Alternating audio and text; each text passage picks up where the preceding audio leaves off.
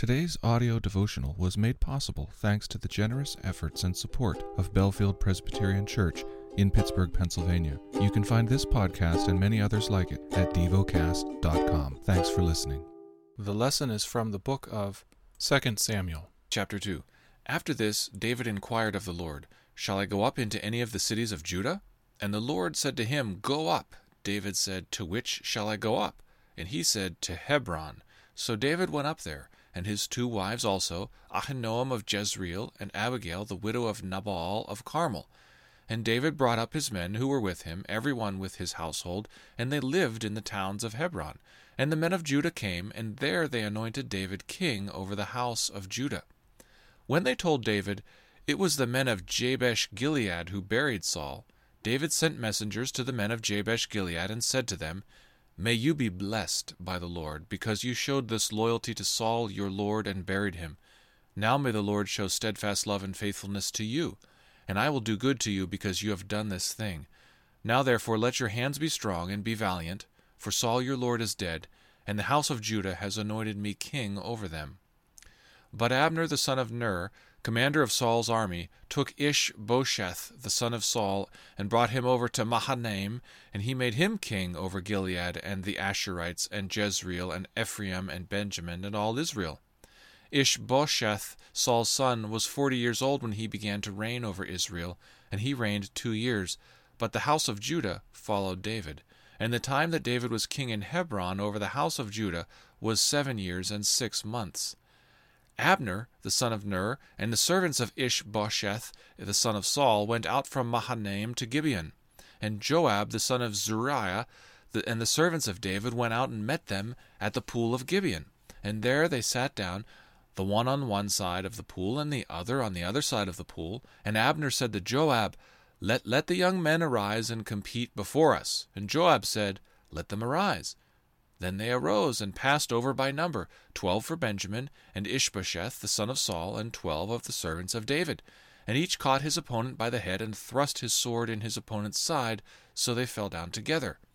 Therefore that place was called Helkath Hazarim, which is at Gibeon. And the battle was very fierce that day, and Abner and the men of Israel were beaten before the servants of David. And the 3 sons of Zeruiah were there, Joab, Abishai, and Asahel.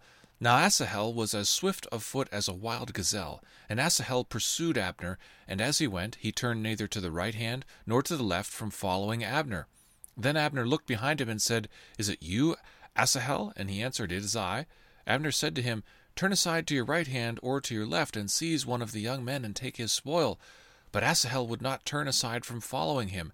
And Abner said again to Asahel, "Turn aside from following me. Why should I strike you to the ground? How then could I lift up my face to your brother Joab?" But he refused to turn aside. Therefore Abner struck him in the stomach with the butt of his spear, so that the spear came out at his back. And he fell there and died where he was. And all who came to the place where Asahel had fallen and died stood still. But Joab and Abishai pursued Abner, and as the sun was going down, they came to the hill of Ammah, which lies before Giah on the way to the wilderness of Gibeon. And the people of Benjamin gathered themselves together behind Abner and became one group and took their stand on the top of the hill. Then Abner called to Joab, "Shall the sword devour forever? Do you not know that the end will be bitter? How long will it be before you tell your people to turn from the pursuit of their brothers?" And Joab said, "As God lives, if you had not spoken, surely the men would not have given up the pursuit of their brothers until the morning." So Joab blew the trumpet, and all the men stopped and pursued Israel no more, nor did they fight any more. And Abner and his men went all that night through the Arabah. They crossed the Jordan, and marching the whole morning, they came to Mahanaim.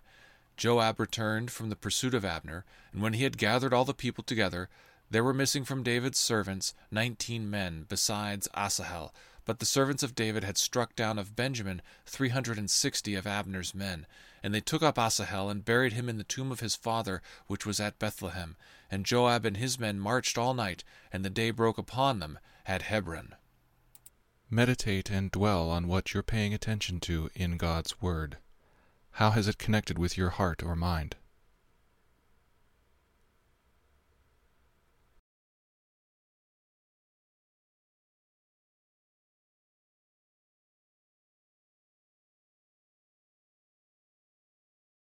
Pray to God freely about what has moved you today.